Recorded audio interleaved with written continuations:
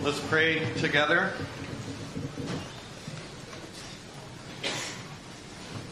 Lord, we ask that you will indeed open up your word to us and cause us to open both our hearts and our hands to you.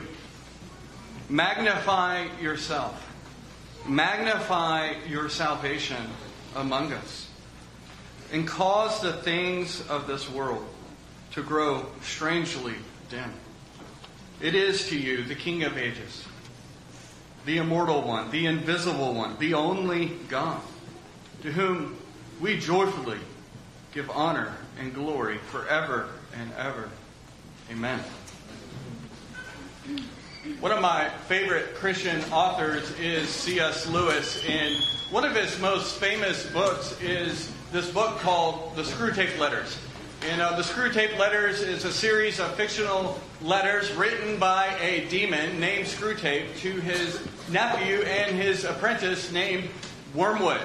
And in these letters, Screwtape is trying to help Wormwood know how to excel at his job, which is directing people towards the paths of hell. And Wormwood is given one mission, and it is to lead this middle-aged British man, whose name, the patient, is to keep the patient out of the gates of heaven and to keep him on the path to hell. And so Wormwood finds himself on this mission, and he finds it a somewhat difficult mission because this man, he's a good man, he's a Christian, he believes in the Lord, he attends church, he cares for his aging and difficult mother with patience. And then the patient is sent off to fight in the war, and Screwtape sees an opportunity. You see, Christian makes some friends with other non-Christian soldiers, and so Screwtape advises Wormwood to start whispering in his ear that because the patient is a Christian, well, he's superior. He wants to work up his pride. Screwtape explains to Wormwood his strategy in this way. I quote, "He is perfectly content to you becoming chaste and brave and self-controlled, provided all the time he is setting you up in the dictatorship of pride. Just as he would be quite content to see your blister cured if he was allowed in return to give you cancer." End quote. Our text today is 1 Timothy 6, verses 17 to 19, if you want to open there. And this is a text that warns us that one of our most dangerous blisters that we might band-aid over is our love of money and our pride that we take in money and possessions. We live in a culture that celebrates consumerism and materialism. Now, wealth is a good gift from the Lord, and it's given for our enjoyment. But wealth is also a danger, and it is a litmus test for us for the sincerity of our faith and for our love in God. And so this text just asks us, do we love money or God more? This text tells us that what we need to do is seize eternal good rather than seizing worldly goods. Seizing eternal good requires us to prioritize God and to prioritize the welfare of others and prioritizing not our wealth but making others and ourselves rich in God. Now, this little letter is written to Timothy and it's written to the Ephesian church. Paul had sent Timothy to the church at Ephesus to give it some needed leadership and some needed stability. There were false teachers active in the church, and they were going house to house, and they were upsetting the faith of faithful believers. And particularly, Paul tells us in 1 Timothy 6 that they were doing this in order to line their pockets. And this isn't surprising. We know that the church in Ephesus, it was one of the wealthiest cities in the ancient world, which meant that there were wealthy people there. And so these false teachers, they were eager to take advantage of them to line their pockets. And so in chapter 6, from verse 2 all the way to down to verse 16, Paul rebukes these false teachers, and he urges Timothy to be diligent in opposing them. And then in our text, verses 17 to 19, Paul switches his attention from the false teachers to the wealthy in the Ephesian congregation. There he commands them and us, by implication, to first, in verse 17, to starve their hopes in riches. And then in the latter half of verse 17, he commands them to instead set their hopes on God.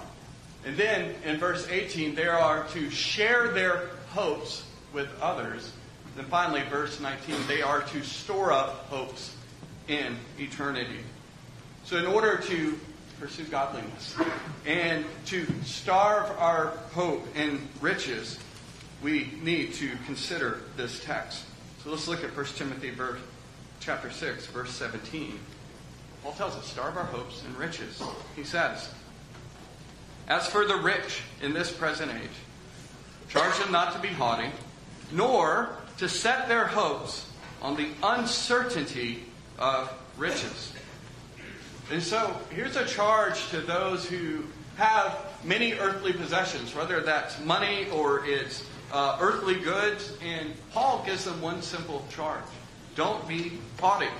They were literally to suffocate and to starve out their love of money and their love of possessions.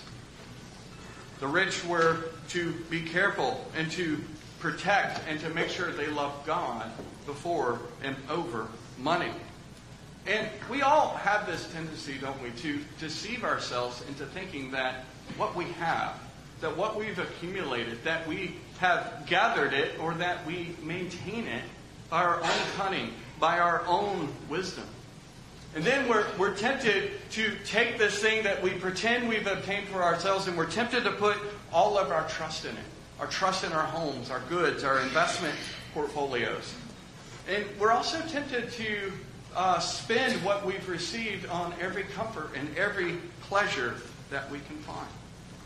Now, this text is to the rich, but it also has implications for those who are poor and do not have a lot of worldly goods. There can be a temptation to have the same prideful, greedy heart that grumbles because others have what you do not have. And this greedy heart can grumble not only at others, but it can be tempted to grumble and complain and shake the fist at God. All of these attitudes indicate a love and a trust in money. Paul warns in 1 Timothy 6, look up at verse 10. He says that the love of money is a root of all kinds of evils. Notice the plural there. And so, the rich are to put off prideful superiority. They're also to put off a second heart attitude, and that is hoping in uncertain riches. We can all deceive ourselves into thinking that our stability or that our security or even our flourishing and happiness and prosperity are located in riches and the things of this world. Notice that Paul corrects this viewpoint with one simple word: uncertainty. Paul is really teaching the same things which I think Solomon taught in Ecclesiastes chapter 2. It's there in Ecclesiastes 2 that Solomon tells us, I gained for myself silver and gold and the treasure of kings. And then in the rest of chapter 2, he goes on to tell us all the things that he purchased for himself with this gold and silver.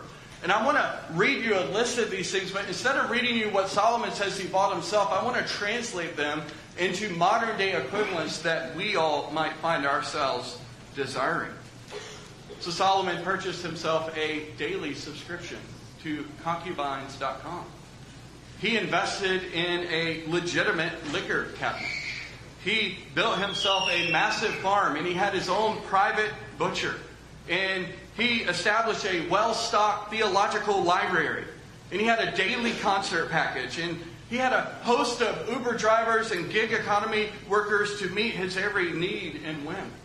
And then he built his very own personal Cherokee Park.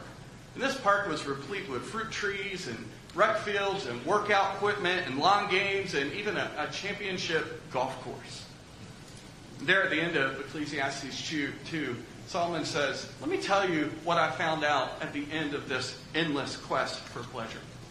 He says, you know what I learned? It was all just vanity. It was a striving after the wind. It was like trying to grab the smoke that pours out of my fancy barbecue smoker. There it was gone.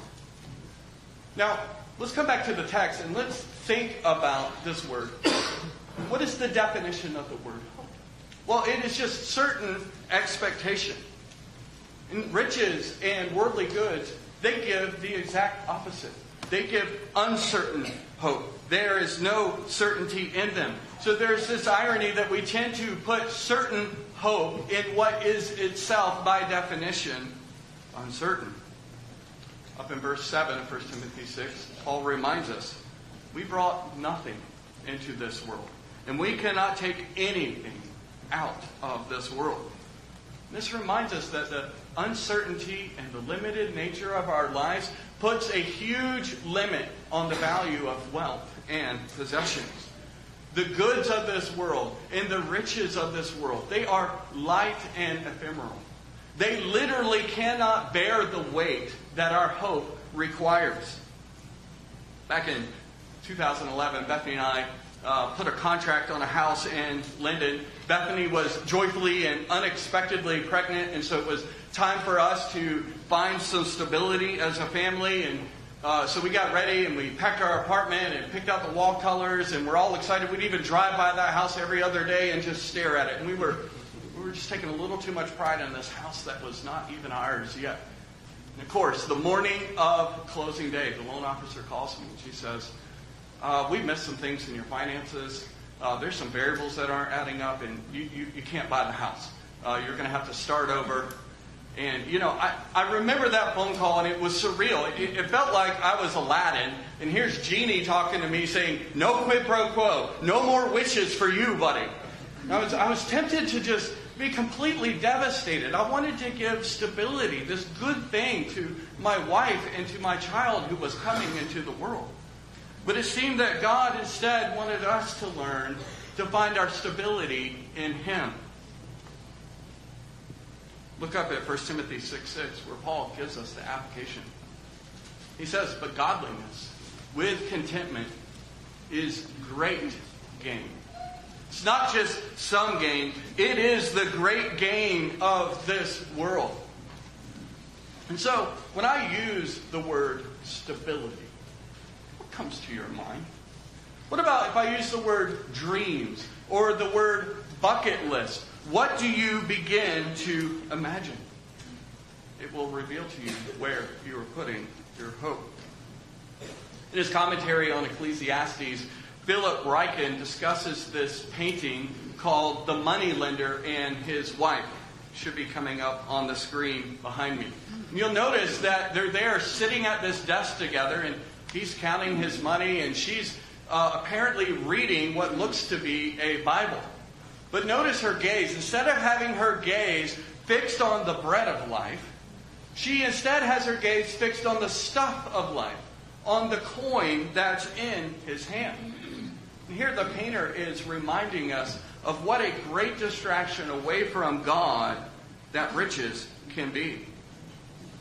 And so for those of us with wealth, we need to be warned that anxiety over things like inflation, things like interest rates and investment portfolios, they might reveal a hope in the things of the world.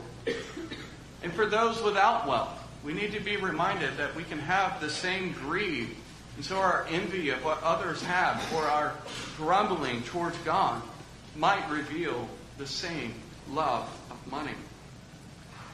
There's others of us here who just are greedy for sheer enjoyment and leisure and even idleness.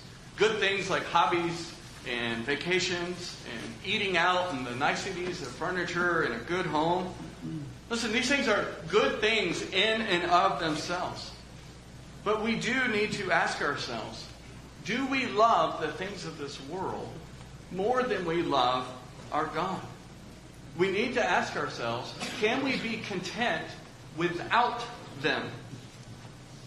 To those of you here who are young and you're pursuing degrees and you're building your life, I want to urge you to not put your hope on a degree in some lucrative career path. The aim of your life, the goal of your life is not to land a lucrative career and then to be able to afford lots of fun in this world. The aim of your life instead is to pursue and please God and to find your eternal stability in Him. And the truth is we all, you and me both, need to examine our desires and our loves. And so whatever our situation, we all need to be warned. Money, possessions, comfort, and hobbies, they cannot deliver certain hope. They will not give lasting joy. And they certainly will not give us true stability. There's good news. Godliness with contentment, it can bring certain hope. It can bring lasting joy. It can bring to us true stability. Money is not the danger. It is a good gift from God. It's given for our use and for our enjoyment. The danger is instead the love of money and the love of this world and the love of the things in this world. We have to remember that sin is not in the stuff. Sin is in our hearts. And we all need to be warned by this text of the perils of pride and covetousness that might steal our hearts away from the living God. So how do we flee such perils? Well, we're tempted to think that the answer is just give all our money away and renounce worldly pleasure. That is not the answer that the Bible gives to us. The Bible says the way that we flee worldly coveting is that we pursue godly loving. And so Paul urges us to starve our hope in riches. Then at the end of verse 17, he commands us, he urges us to set our hopes on God. Look at the second half of verse 17. He says, set our hopes on God, who richly provides us with everything to enjoy. So the way to starve our sin is to fill ourselves with God.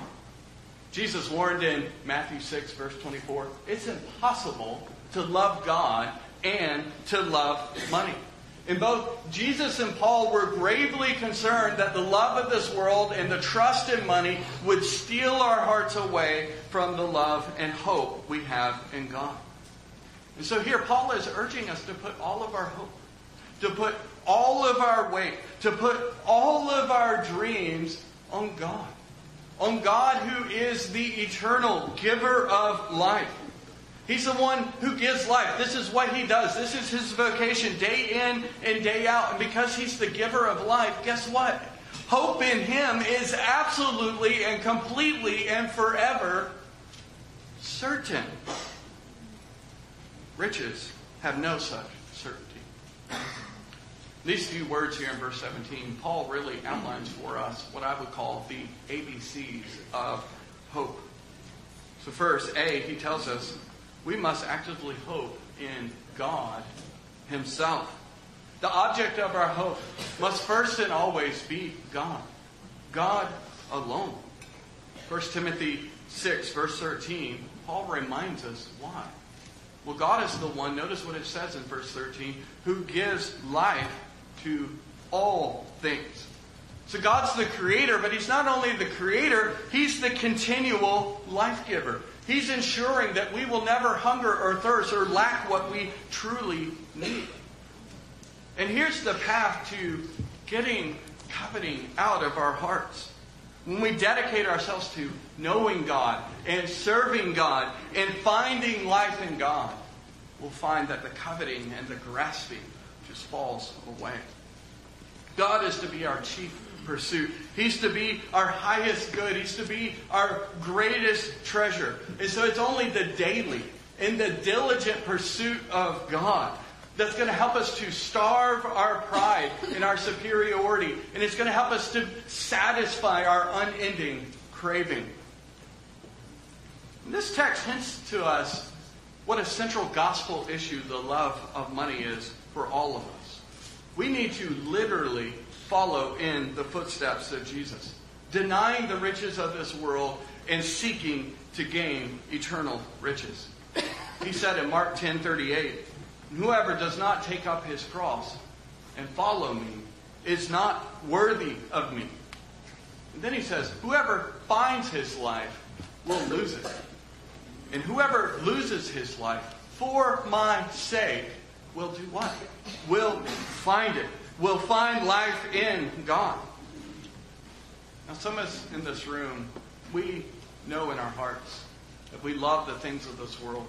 And we hope in the things of this world more than we love and hope in God. And for you, Jesus is calling you to not only follow in his footsteps, but to put your hope in him. To repent of your love of money and your love of this world. And to put your faith in his substitutionary and certain atonement. And to become rich towards God. 2 Corinthians 8 verse 9 tells us, "For you know the grace of our Lord Jesus Christ, that though he was rich, for your sake he became poor, so that by his poverty you might become rich." God will give you unending joy if you choose to follow Jesus. And he will give you true, eternal stability forever. So we must actively hope in God. B, we must actively hope in God's provision. Look back at 1 Timothy 6:17, where it says we are to hope on God who provides us with everything to enjoy. God is a faithful provider. This is vocabulary we want to get into our heads. Look up at 1 Timothy 6:8. He says, "But if we have food and clothing, with these we will be content." And so if we're satisfied with God, what we're going to do is find that our list of needs shrinks to a very short list. Jesus commanded us in Matthew 6, "Seek first the kingdom of God and his righteousness. And then all of these things, food and clothing and what we really need, these will be added to you." And so most of us need to shift our vocabulary. We need to change what we put in the list of needs, and we need to shift it from the list of needs, and we need to shift it to the list of good desires. And I think what we'll find is that when we find that our loves are rightly ordered, well, then we'll find that our lives are also rightly ordered. And then we'll learn to find that what God has currently given to us is more than sufficient. What we have at present is not only more than sufficient, I think we'll often find it's abundantly generous. And this realization will help us to choose contentment and to fight that pride and to glory in what God has already laid right before us.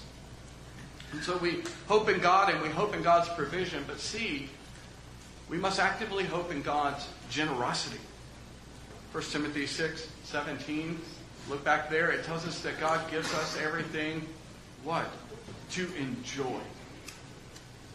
Think on those words. Everything. Enjoy. Let that sit on your heart and mind for just a second. God made us physical beings. And he put us into a physical world. And he called this world good. And he filled it with signs. He filled it with signs of his goodness and his beauty and the joy that is to be had in him. He's not playing tricks on us with the goodness of this world. And that tells us that what he does give us in this world, it ought to be entirely sufficient for us. It's good.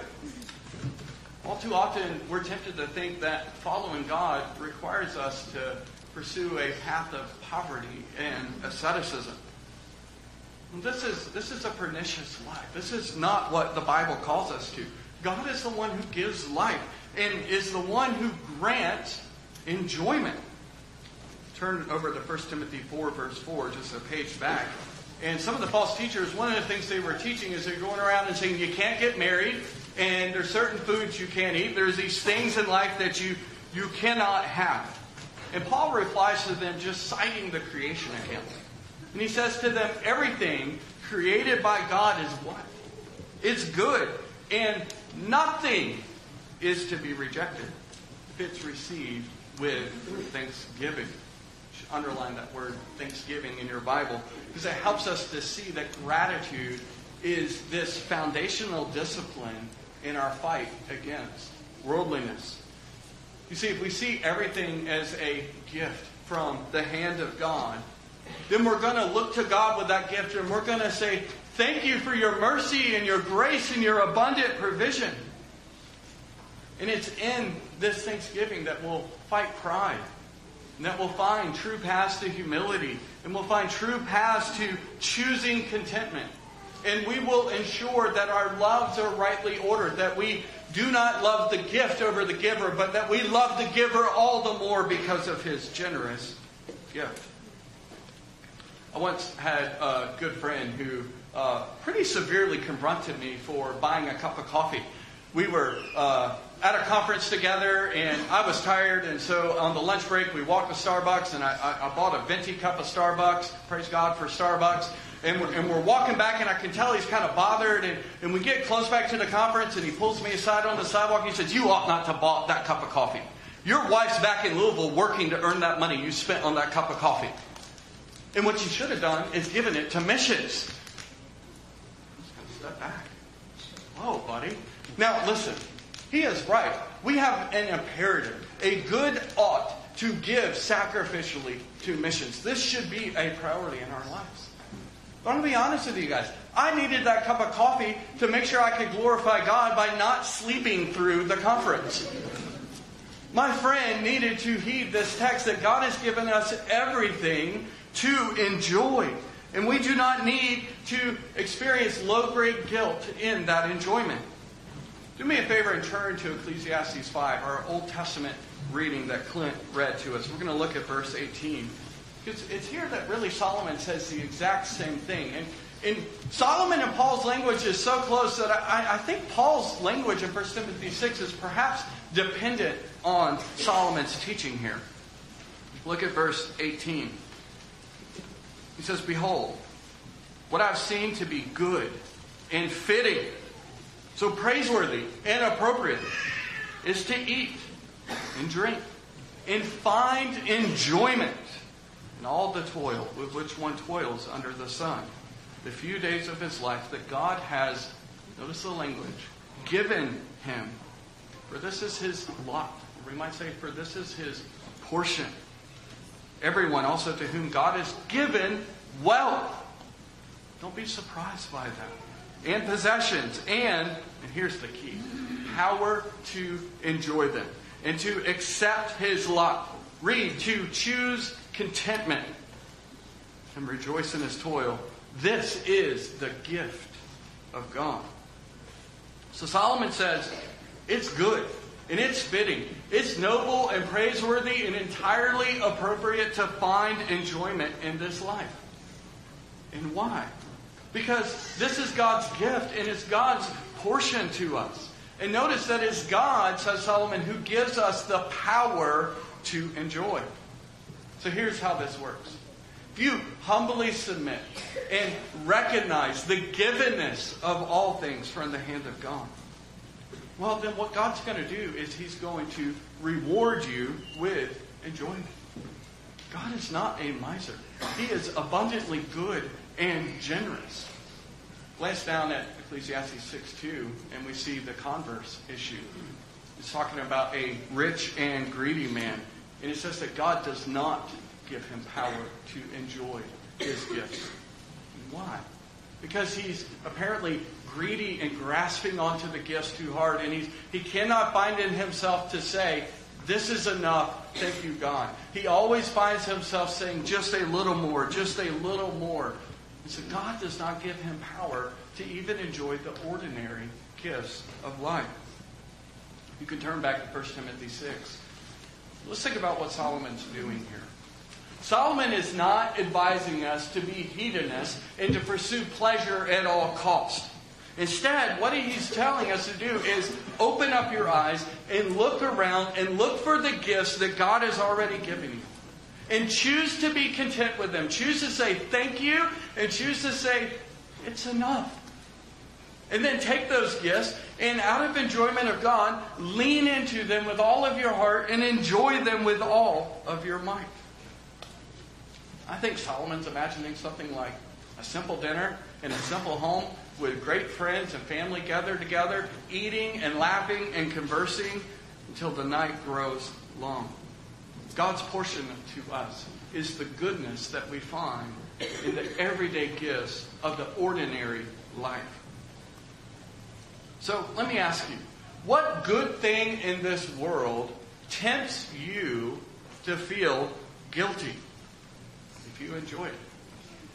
There's a lot of talk in evangelical circles about living a radical life for God and choosing and prioritizing what we might call a wartime lifestyle. Listen, many of us need to hear these exhortations, to give sacrificially, to live intentionally for the Great Commission. But we also need to be careful that we don't swing too hard and overcorrect into the ditch of self-righteous asceticism. This is a pernicious lie, and all it is just pride masked as spirituality. God has made us physical beings. He's put us into a physical world that He called good. And so, seashells and goldfish crackers and swims in the ocean and bike rides and dinner with good friends and the laughter of babies and toddlers, all of these things and so much more are given by Him as a gift for our enjoyment. And in all the good things that we might experience here on this earth, He has put enjoyment into those things so that we might enjoy Him. So that we learn to not love the gift, but because of the enjoyable gifts, we love the giver. Verse 18, Paul tells us how to starve our hope in riches. He just told us to set our hopes in God, and now, verse 18, he tells us to share our hopes with others. Look at verse 18. He says they are to do good, to be rich in good works, to be generous and ready to share. So here, the rich are urged to pursue the good of others. And the four actions listed here in verse 18, they naturally flow from a recognition of the givenness of all things. We give because God has given. And we might call these commands the ABCs of godly living. Godly living. So activity A, we're commanded do good. In other words, be eager to commit yourself to serving others. You want to be the kind of person, Jim used to talk about this in the early years of Kinlan, where you walk around with your eyes open and you walk around with your hands open looking for needs to meet, and when you see them, you just decide, well, I saw it first, so it's my obligation and duty and joy to meet that need. And the need might require we share some of our money, but the need might also require that we share other riches that we have: time, energy, skills, maybe our personal space and home. So we're to do good, but we're also, activity B, to be rich in good works. And this word rich tells us that we're to be plentiful. We're to be opulent. We're to, instead of being greedy for money, we're to be greedy for good works. Now, let's ask ourselves, what are good works? I want you to look over at 1 Timothy 5, verse 10, where we get what I might call a sampling of good works. It's not all the good works we might put in a list, but it is really helpful. Here in 1 Timothy 5, Paul is talking about widows who are qualified to receive financial support and help from the church. And notice it says in 5, verse 10 that, quote, these widows are to have a reputation for good works. If she has brought up children, shown hospitality, has washed the feet of the saints, has cared for the afflicted, and has devoted herself to every good work. Here's a helpful list for us to start. We might turn over to 2 Timothy 3, verse 17, where it tells us that the Word of God itself equips us for what? For every good work. And these verses, and there's many more we could turn to, but these verses give us a representative list of what are the good works we are to be zealous for in our lives. Good works, at least, are trusting in God. They are denying self-indulgence. They are raising your children in the nurture and admonition of the Lord. They're opening up your home and cooking meals and showing hospitality to others, especially those in need, whether it's financial need or they're just in need of encouragement and friendship. It's caring for and providing friendship to the afflicted. And of course, good works are encouraging and exhorting and edifying one another every day with the Word of God. And I want us all to notice and observe the logic of the passage. What place do works have in our life? And what place do they have in our salvation? Well, our works do not save us. Our faith is what saves us. And that's the exact logic we have here. First, Paul tells us, put your hope in God. And then, from that hope flows the fruit of good works. A fruit that proves the sincerity of that hope and faith. So we're to do good. We're to be rich in good works. And then C, we're to be generous. What this is talking about is just, instead of grasping at the things of the world, we're open-handed with our money and with our possessions and with our homes. And again, the principle doesn't just include what we own and possess, but it includes our time. It includes our energy. It includes our capacities and our skills and anything that is a resource. So here's just easy application for all of us. Be generous to this church, both with your money and with your time. Be generous to our missionaries with your time and with your friendship. Be attentive and be generous and be on the lookout for those in our midst who are needy. And be glad and open-handed with them. So we're to do good. We're to be rich in good works. We're to be generous. And finally, activity D, we're to be ready to share. Now this word ready has two ideas packed into it. The first is this idea of being prepared. We want to plan our lives and we want to plan our finances and plan our calendars in such a way that we store up capacity to serve others. We create room to be able to give time and energy and money to others. And this idea of being a ready giver, it also speaks to this idea of not only being prepared, but also of being a glad giver. We don't want to give begrudgingly. What do we have that we have not received? God has given to us so generously. So we want to receive that with open hands, and then we want to hold it out to open hands around us. Have you ever heard of C.T. Studd? C.T. Studd was a 19th century professional cricket player, and he inherited this large fortune. But the Lord saved him, and he developed a white-hot zeal for the Lord and for evangelism. And so he decided to make himself instead rich in God. Here's what he said at the time. What is all the fame and flattery worth when a man comes to face eternity? I know that cricket would not last, and honor would not last, and nothing in this world would last. But it was worthwhile living for the world to come. End quote. And so he gave away every penny of his massive fortune. He gave it to George Mueller's work with the orphanage there in Britain. And he sailed to China and he gave his life as a missionary to God, serving others and making others rich in God in China and in India. He traded the riches of the world, and he decided to instead make others rich in God. Now, some of you in our midst, you have chosen the path of mission. That is wonderful, and you are to be commended for that. But we also need to realize missions is not the only path that God has commended to those of us in our midst. Whatever our path that God has set us on, whether it's missions or education or raising a family or some other wonderful godly calling, God is calling all of us to make joyful and even painful sacrifices so that we can see others made rich in God. And then just think about the plethora of one another's that are in the New Testament. And all of these one another's tell us that we want our goals in life to make our families rich and to make this church rich in the good things of the Lord. We want to see our families flourish, and we want their spiritual flourishing to be our primary preoccupation. And as we come here to church and we worship alongside the saints, we want to serve them, and we want to make the church and the flourishing of this body and the richness of this body in God, we want to make that the center of our lives and our very priority. Why?